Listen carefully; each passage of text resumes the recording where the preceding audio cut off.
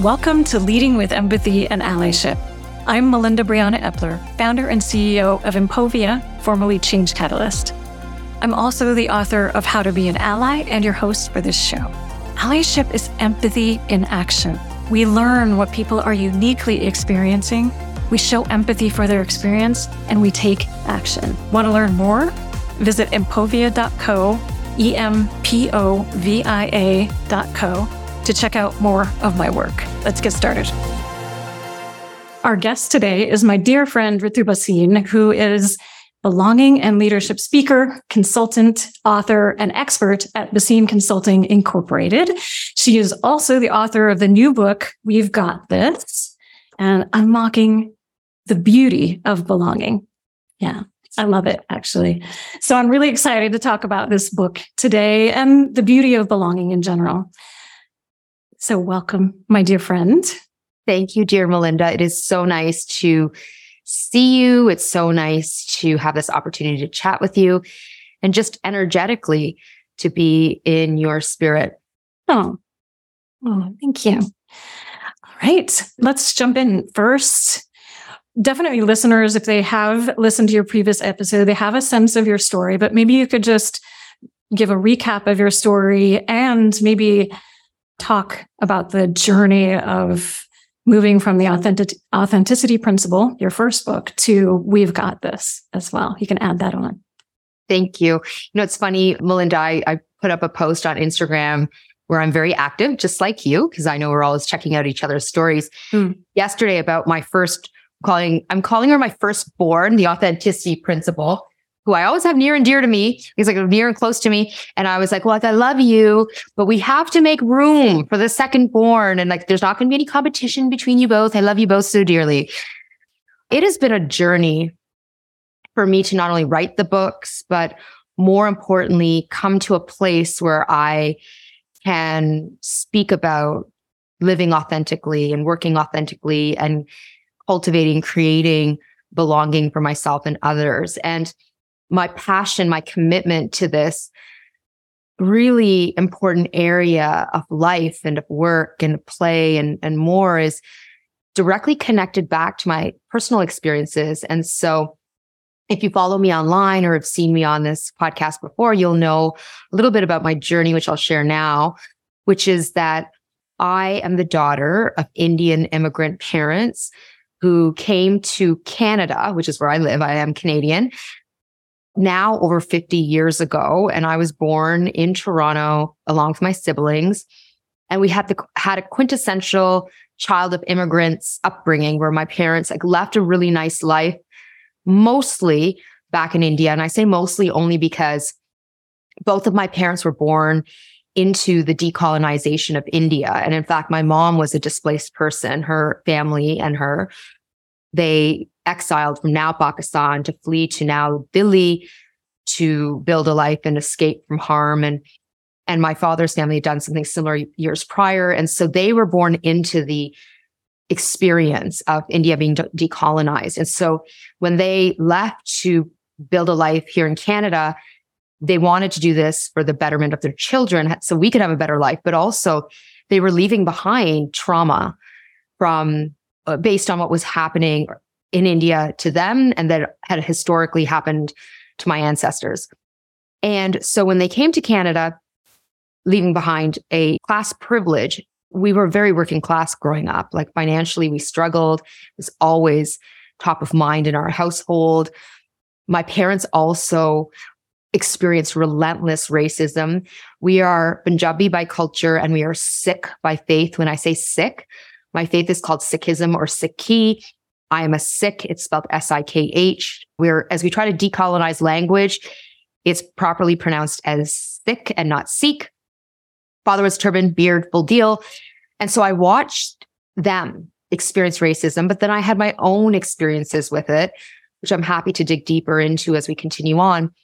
But I'm the survivor of relentless, traumatic, racist bullying, and it really hurt me. And I didn't realize how deeply it hurt me until I started to do intensive trauma work over the last several years. But I learned from a young age that I shouldn't really be me. and that something is wrong with me. That's the message I consistently received. But then I also struggled at home because my parents were also struggling with what cultural identity should they have us become? Like, should we be Indian brown kids living in white Canadiana, or should we embrace more of whiteness? And then sometimes it was like, be really white. Oh my God, slow down. That is way too white. Like, we are not a white family. Calm yourself. And then on the other hand, though, it was like, now be really Indian. And I got a lot of messaging at school about not being Indian. And so I was just really confused. And I took my confusion and my shame about being a woman of color, being a brown woman, into the most high conforming profession ever when I chose to become a lawyer, which I initially did because I wanted to do social justice work. But then I ended up in the corporate towers, like the cool kids were, what they were doing. I was like, I want to be a cool kid and I want to make all that coin too, because I grew up in an immigrant household. I'm like, what? How much money will I be making? And the things I can buy. And I just got swept up into that tide. And the thing that I found in the corporate world is that the messages around don't be different, be the same as us, dominant culture, were never as direct and as pronounced as when I was a child and being bullied, but they were there. And they were more subtle and nuanced and more micro, but they were there. And because I had already learned to shift cultural codes so effortlessly, and I had already embodied and embraced whiteness in so much of how I was behaving, it was easy for me to continue to do this. And in fact, I got better and better at it. And of course, in doing this, the doors to success opened for me. And I did become very successful. But if you had asked me by the time I hit my early 30s, if I was happy in life, I would have said to you, not only am I not happy, and materially, yes, I am successful. However, not only am I not happy, I don't know who I am anymore. And a few things happened that led me to commit a life to belonging to myself and to being who I am as much as possible, which is ultimately what led me to leave my legal career after 10 years in the towers, to starting my own DEI consultancy, becoming a speaker and now an author and a fierce advocate for belonging and for being who we are. And it really is my message for everyone that we ought not push down, minimize who we are because of the negative messaging coming our way. We can be beautiful and feel amazing and claim our belonging. And as leaders, create cultures where people feel safe to do this. Thank you for sharing that. I have many questions that I want to go down, but I first think it's important that we define belonging. So let's define belonging. What is belonging to you? So I define belonging based on my work and research in this space. I define belonging as the profound feeling that we hold deep within ourselves of being honored and accepted for who we are. And in order to belong, what that means is that we are committed to being our authentic selves. We're committed to sharing what makes us different and unique. But we have to do this first and foremost with ourselves. We must belong to ourselves in order to claim belonging with others. And in this way, based on this definition, you can see how belonging and authenticity are intertwined. Because in order to belong, we must be able to be who we are. We must be able to be authentic. And the more we show up authentically, this is what helps us to experience belonging. So they go hand in hand. They are inextricably intertwined. We cannot have belonging without authenticity. And when we are authentic, we have belonging. And this is why both are so important. Okay, so then I do want to get a little bit to your first book, The Authenticity Principle, and talk a little bit about authenticity, especially since you align them so inextricably. I think that is really key. And a lot of what your new book unpacks is how to get there as well. So what is authenticity? So I define authenticity as the consistent practice of choosing to know who we are, to embrace who we are, and to be who we are as much as possible. But let me break this down a little bit. Authenticity is about the consistent practice of choosing. So it's a practice. It's not a destination. It's not like, okay, I'll do A, B, and C, and I will arrive at the destination called authenticity or belonging, by the way. Neither of these are static states of being that are permanent. These are these are journeys, not destinations. It's a practice. We do it again and again. The better we get, we develop the muscle, so it becomes easier for us. But it's a practice. And then it's also a choice. So it's both consciously and unconsciously us choosing, deciding to know who we are. And when I say know who we are, for a lot of us, we do actually understand deeply what our preferred ways of behaving are, our values, our needs, our desires. But for a lot of us, and this was my story, as I was mentioning earlier, like in my 20s and 30s, early 30s, like I was so used to conforming and morphing and changing who I am and curating who I am that I no longer knew who I was. And in fact, I can tell you an interesting story about something that happened to me when I took a sabbatical and went to India to study yoga. And I can talk to you about that later. But when I say I didn't know who I was, I really didn't, because there were so many Ritu personas. But if we're going to live authentically, we need to know who we are.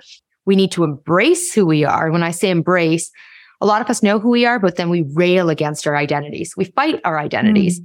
We reject who we are. And it's not because we don't actually like who we are or love who we are. It's because of judgment and bias and inequities, negative messaging constantly coming our way about our identities that causes us to hold back or resist embracing who we are.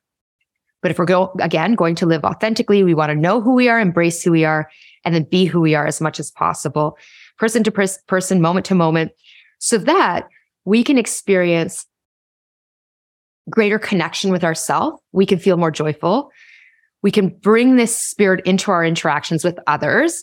And in doing so, and based on my work and research, I can tell you, authenticity is a lot like a magnet. Like the more that I do this with you, the more you'll be inclined to do this back with me.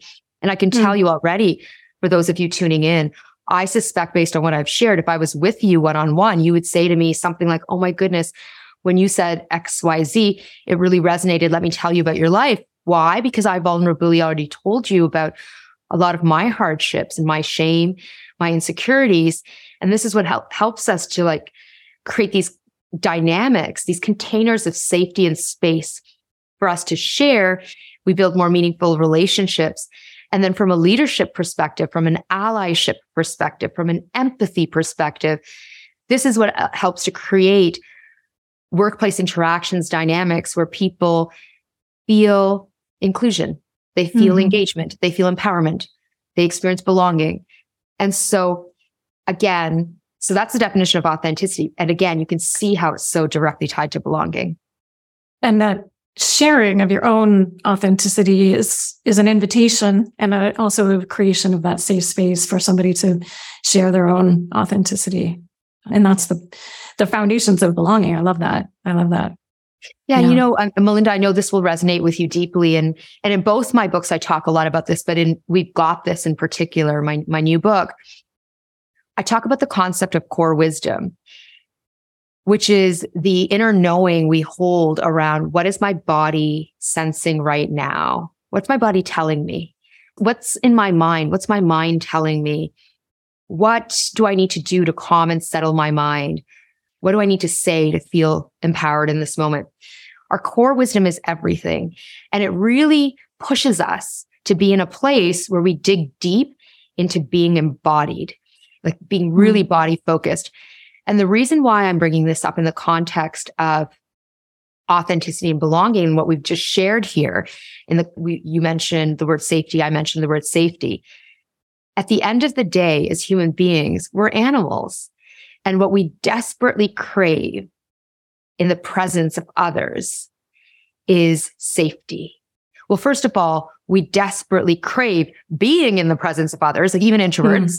And I know that'll probably make you chuckle because I know you and I have talked about this before. I am a raging extrovert. And Melinda, as you've shared in the past, you tend to be more introverted. Yeah. What's the opposite of raging? Yes. Yeah, exactly.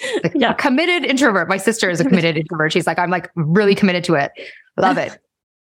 And so as humans, we crave being in the company of others, but only if we feel safe in the company of others. And in fact, there's so much research coming out right now around loneliness, given the pandemic, even pre-pandemic. There are staggering rates of heightened loneliness in our society. And then the pandemic happens, massive amounts of research around societal loneliness.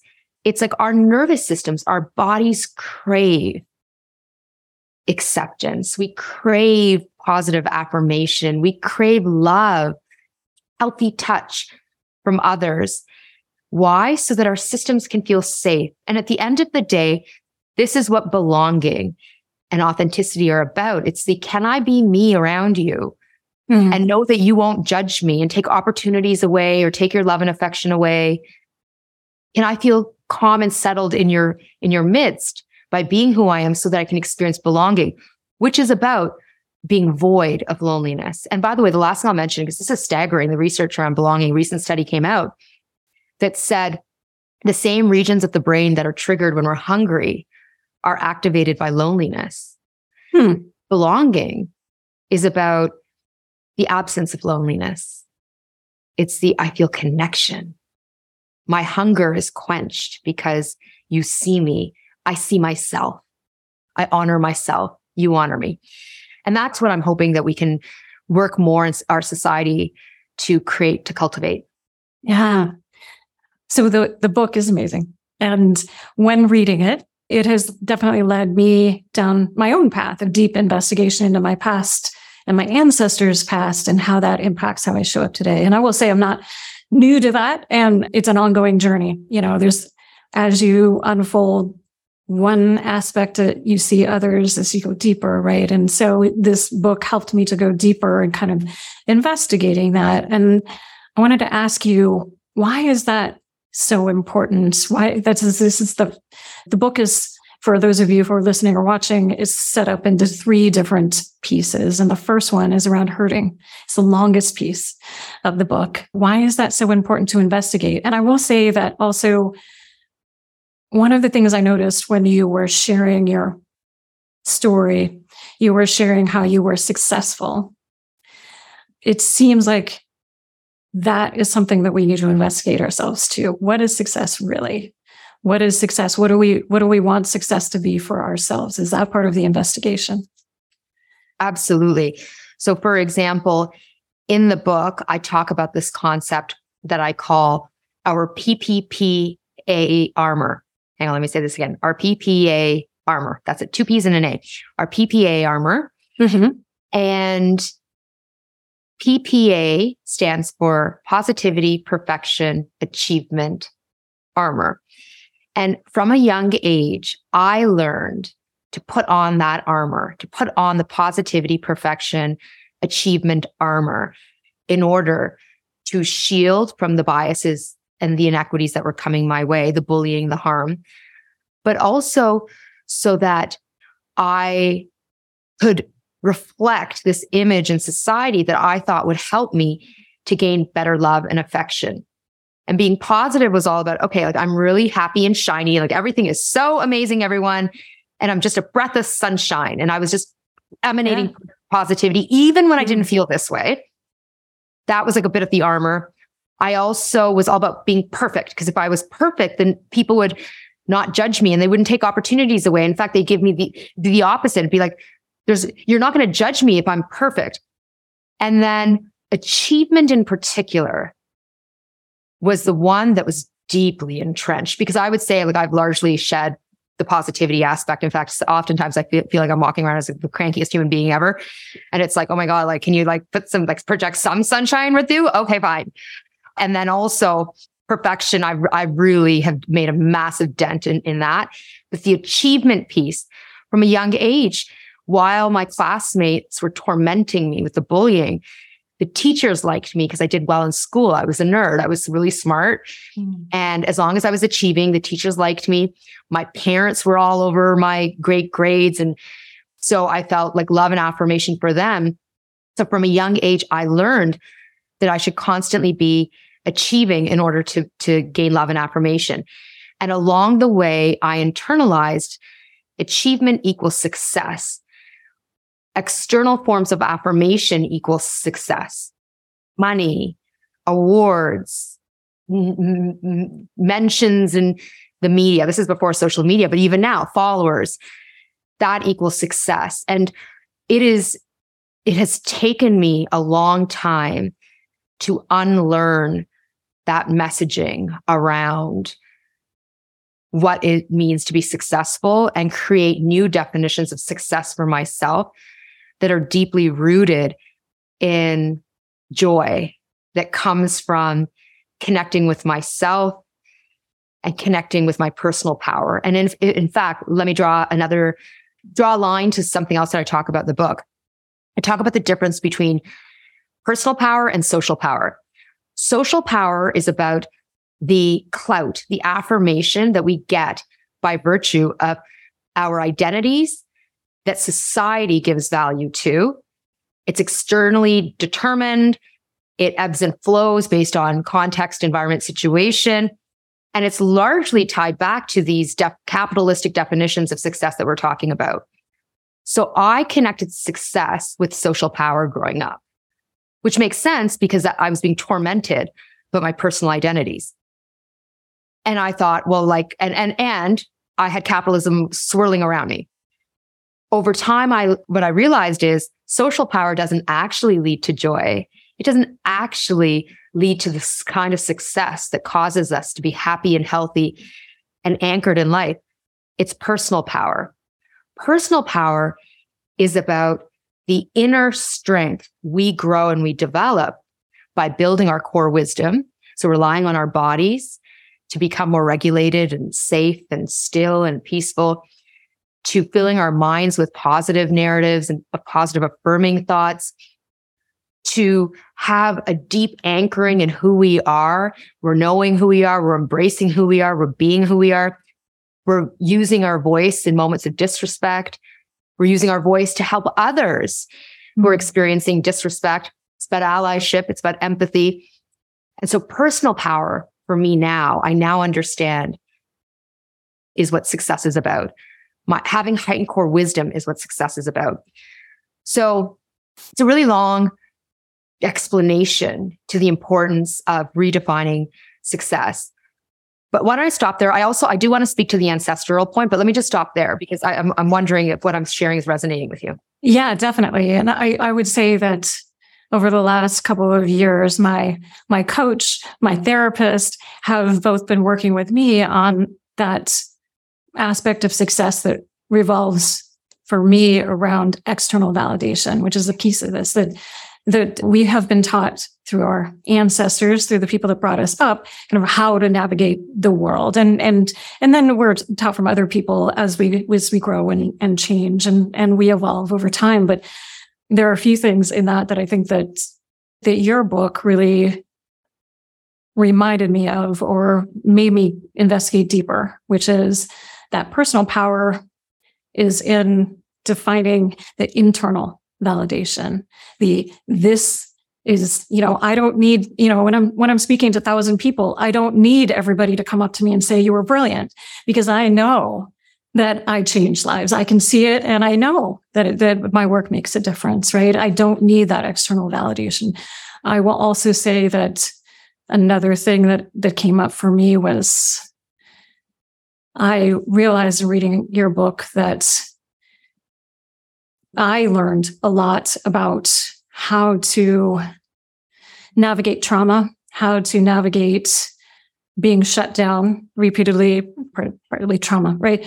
By using shyness. Like there's a difference between introversion and shyness, right? And everybody always said I was shy. I started to internalize that I am shy. That became a part of who I am. But as I'm growing up, I'm like, wait a minute, am I shy? Am I shy? Or is that just a protection, right? And so that is, I think, one aspect of the why. We need to investigate how something in my parents' lives kind of brought that into how they raised me. And as a result, I define myself as shy. Yeah. And how that then I navigate the world through decades thinking of myself as shy. I can't do this, I can't do that because I'm shy, rather than really letting go of that and deciding who I am, and that it's not defined. I am not defined by the external people. Yeah. Yeah. Oh my heavens. Like, oh, Melinda. So first of all, thank you so much for sharing that. I just want to honor your vulnerability in naming this. And I'm sure for all of us tuning in, like what you're saying is resonating in some way.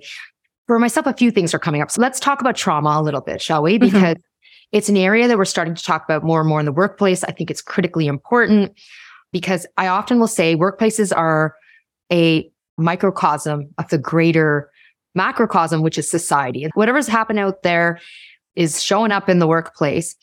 And who we are in our real, actual lives is who we are, what we bring into the workplace as well. And so a few things. If you had told me as a child, or let's say 25 years ago, when I was in my early 20s, if you had said to me, Ritu, you have experienced a lot of trauma, I would have said to you, I don't even know what you're talking about, first of all. And secondly, that is a really heavy word. That's what happens to people who are in car accidents or have really horrible, violent things happen or are attacked by a bear in a forest. Like, that's not what happened to me.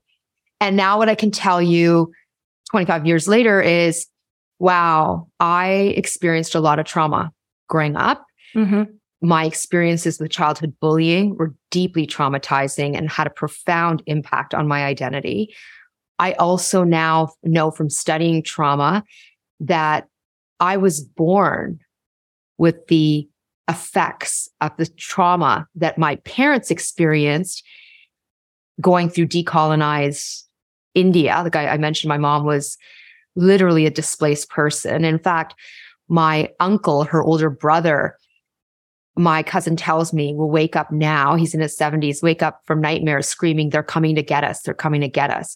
So I can't, and my mom was in vitro when a lot of this was happening because she was a newborn when her parents exiled. And so I'm wondering, we know increasingly from trauma studies that trauma is genetically passed along through DNA imprints in the egg, sperm, and amniotic fluid. And we're learning more and more. So we know that trauma can be passed along genetically, generation over generation. And then there's the intergenerational transference of trauma as well, in that we experience trauma as a community and as families, and then as communities, and then we pass the impact of that along in conditioning and in addition to genetics. And so I didn't know this growing up, but now that I know this, it makes so much sense to me because the massive amount of pain that I feel in my body, anguish, stress, tension that I feel in my body when I hear about people's experiences with oppression feels to me to be much bigger than what's happened to me in my own life, in addition to what I've experienced. And I think the more that I have dug deeper into not only doing my healing work through talk therapy and other mind-based strategies for healing. So I do a lot of journaling. I do a lot of meditation. I use a lot of affirmations and mantras. I do a lot of self-coaching, like all mind-based. But the more I've anchored into, release the pain from my body by doing body work and by doing yoga, but by crying, like energetically discharging the trapped stress, because trauma is about the dysregulation of the nervous system and energy trapped in our bodies, and letting that energy out, whether it's crying or shaking or twitching or pulsing or dancing in a way that isn't controlled, but I mean, like literally letting the music and the drum beat take you over, rhythmic, like allowing myself to release all that tension and energy. The more I do this, the better I feel spiritually, mind, in my mind, in my body, in my spirit, all of it. So that is so critical and important. as it relates to healing and is directly what core wisdom is about, which is what I talk about. And we've got this, but now let's take it back to these negative messages that we've internalized around who we are. So Melinda, you mentioned shyness. For me, in the last chapter of the book, I call it, there's nothing wrong with me and there never was.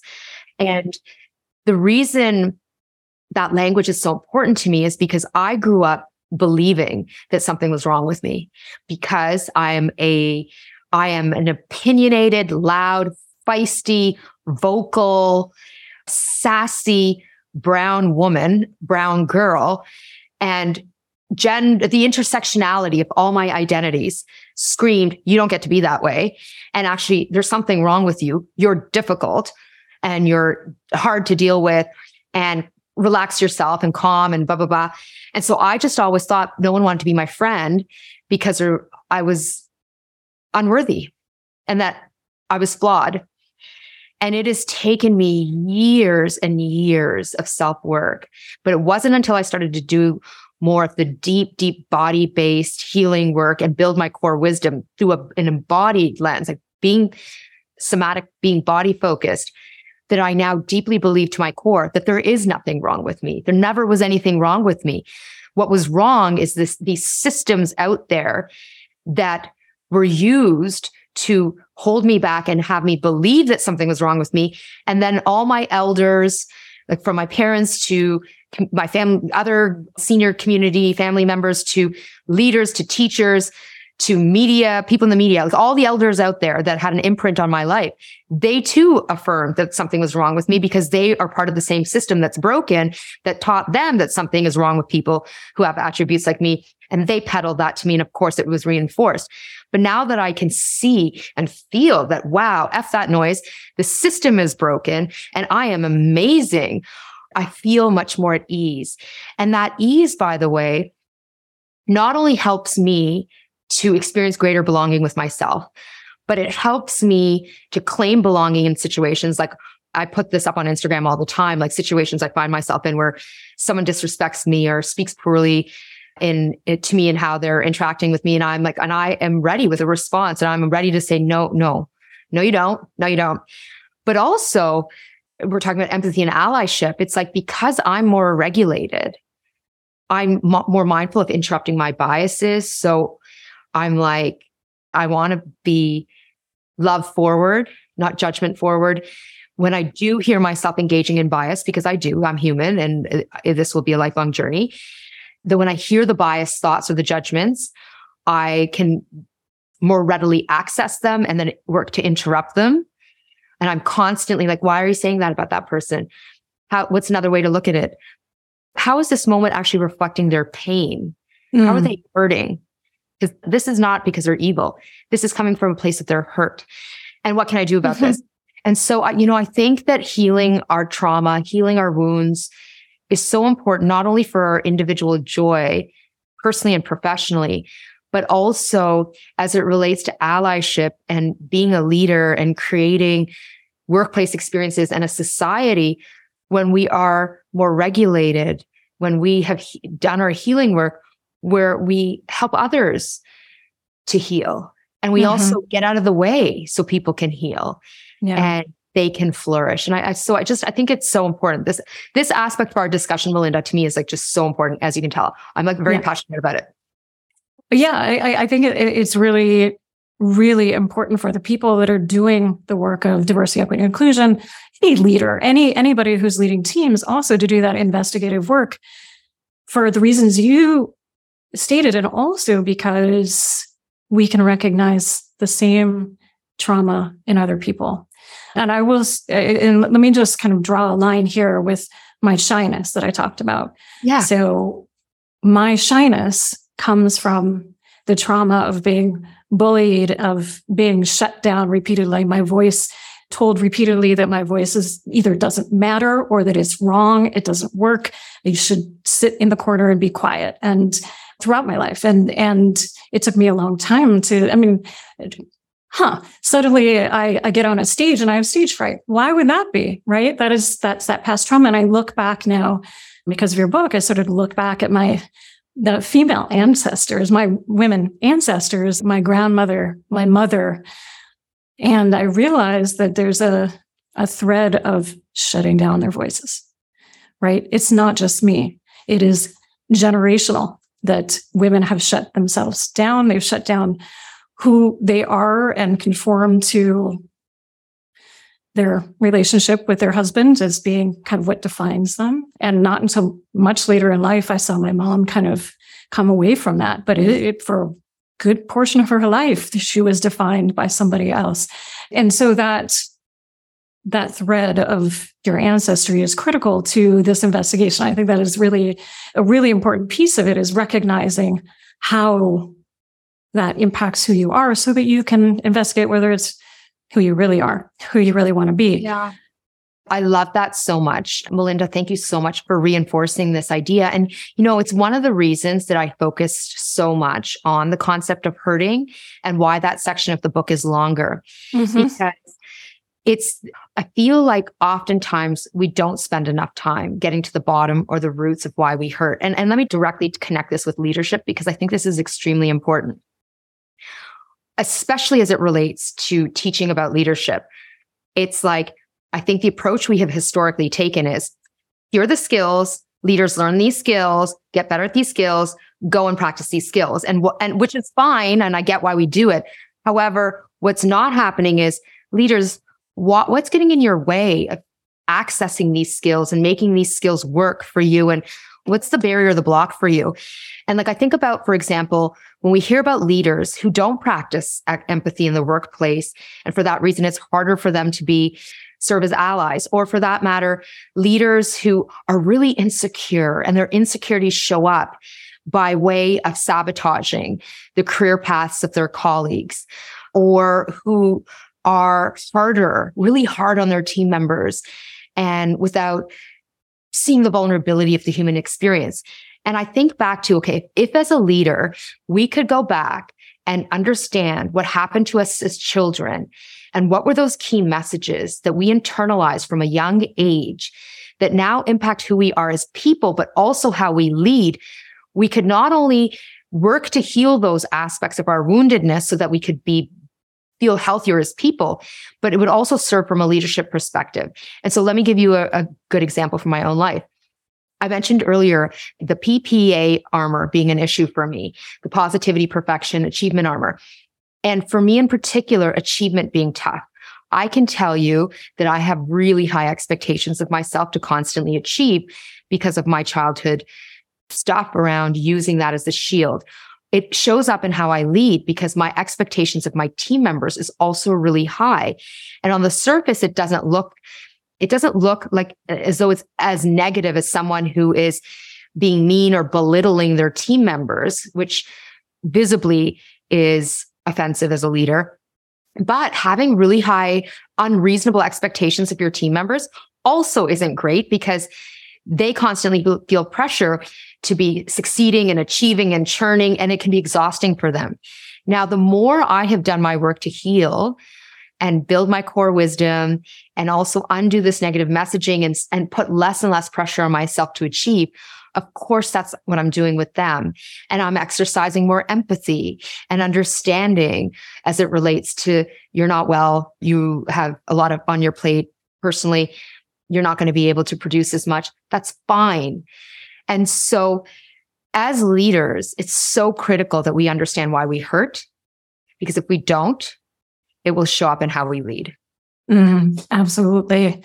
I want to touch on something that's, I think, is really important for our audience in particular, is that you talk about a lot in terms of healing. You share some practices, some Indigenous healing practices, some ancient healing practices. And I know that a lot of listeners and watchers are aware of the conversation around yoga, and in particular, and cultural appropriation. So can you just share when and how is it okay to participate in these practices if you are not a part of that culture?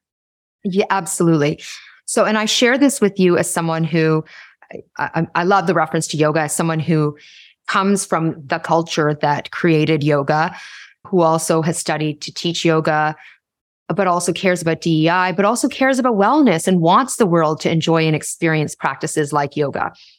And so in the book, I talk a lot about, again, building our core wisdom, the inner knowing that helps us to understand what we're thinking and feeling, sensing it in our body, helping ourselves to settle and the body and mind and release whatever tension we're feeling, so that in that place of stillness, we can make better decisions. We can use our wisdom as an anchor in everything that we do, including standing in our power and claiming our belonging. And the way we build our core wisdom is largely through a lot of the ancestral, traditional practices of our cultures, indigenous cultures, cultures from thousands of years ago on every inch of this planet knew how to heal our bodies and minds and build our core wisdom. There are ancient, historical, traditional practices from every culture around this world that we could be leveraging. Now, the problem is the way in which we do it. The question is, are we able to use other people's cultures, other ancestral practices from cultures outside our own to heal? And my answer would be yes, you can. However, the way in which you do it is critical. And so we want to prevent cultural appropriation. And the way in which we do this is when we avail cultural practices, healing practices from other cultures, we learn about the practice. We understand the traditional roots of it. We do our self-study to learn about the cultural root of it. We honor the cultural root of it in the tradition by talking about that aspect, not sanitizing.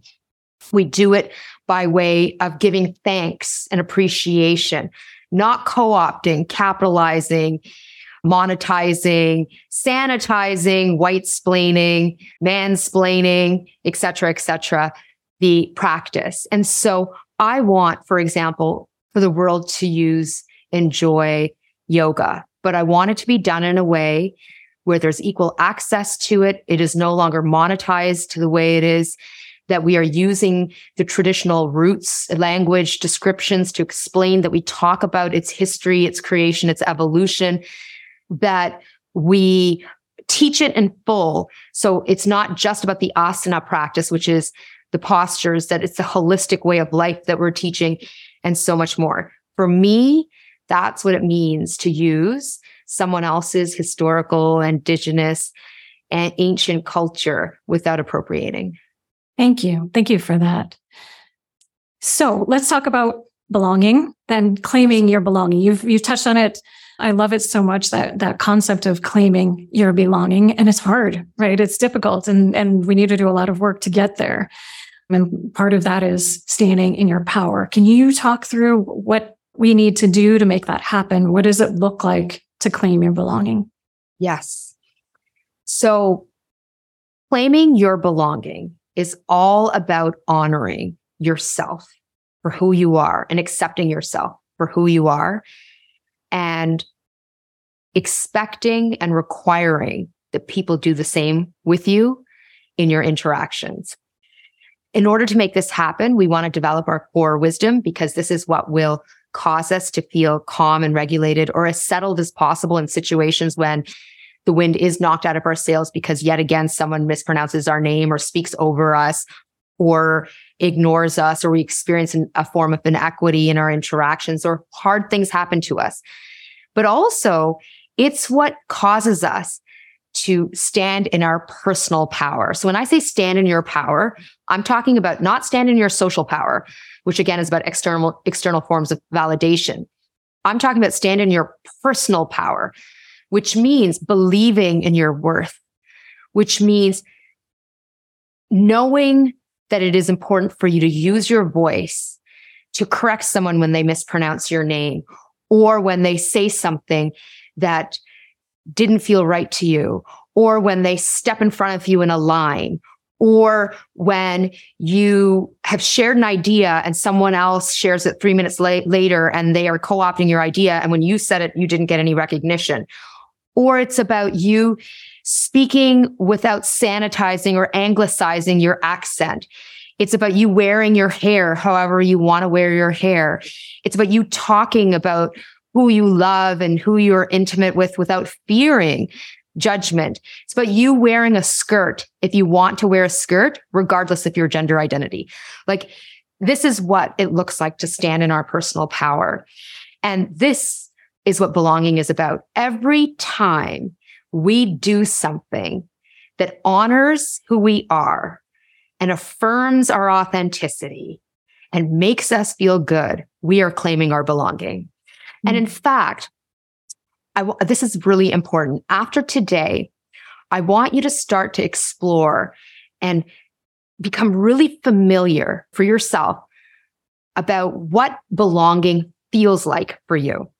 And so, you know how sometimes we're in these situations where it's like, I should speak. And it's like, oh, I don't feel comfortable speaking. And I just don't feel confident. And I feel like an imposter. And I'm like in my head doubting. And I just feel so uncomfortable. And it's like, I just feel really off. And it's like, I don't have a word to describe it because it's all of what I just shared.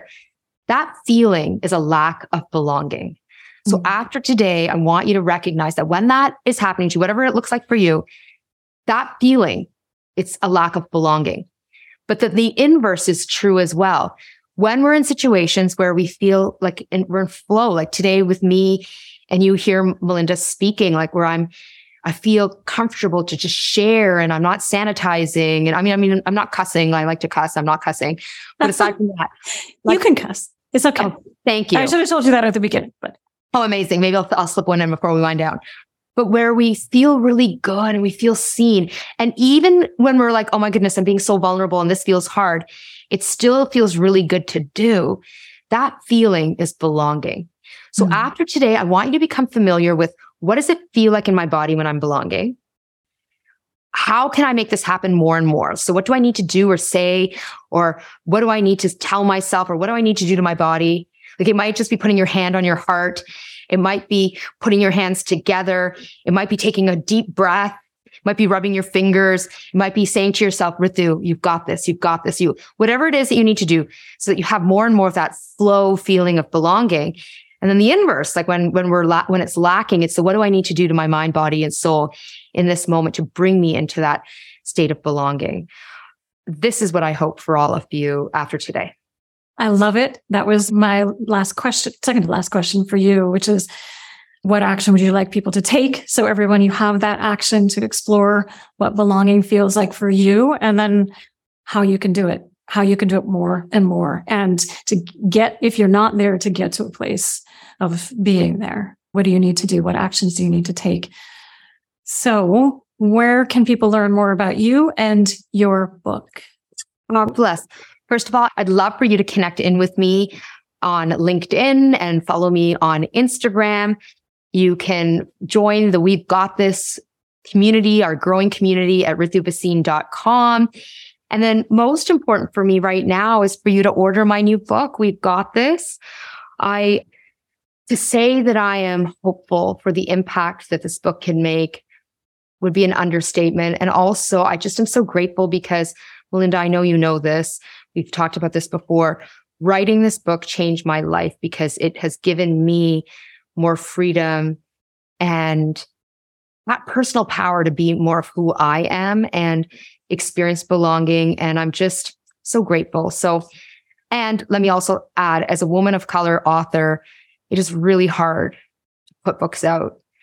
And the most important thing you can do to support me is to order my book. So I would love that. Thank you. Awesome. And then once you get the book, review it on Amazon and wherever you purchase it too. Yes. Excellent. Please. Thank you, Ritu, for putting this work out there for all of us to heal and to claim our belonging. Thank you so much, Melinda. And I just want to say, I am grateful because in your presence, I experienced belonging, and that is a gift. So thank you. Likewise. All right, everyone, take action, and we will see you next week. Thank you for being part of our community. You'll find the show notes and a transcript of this episode at ally.cc. There you can also sign up for our weekly newsletter with additional tips. The show is produced by Impovia, a trusted learning and development partner offering training, coaching, and a new e-learning platform with on-demand courses focused on diversity, equity, and inclusion. You can learn more at impovia.co. empova.co. That's empova.co. Allyship is empathy in action, right? So what action will you take today?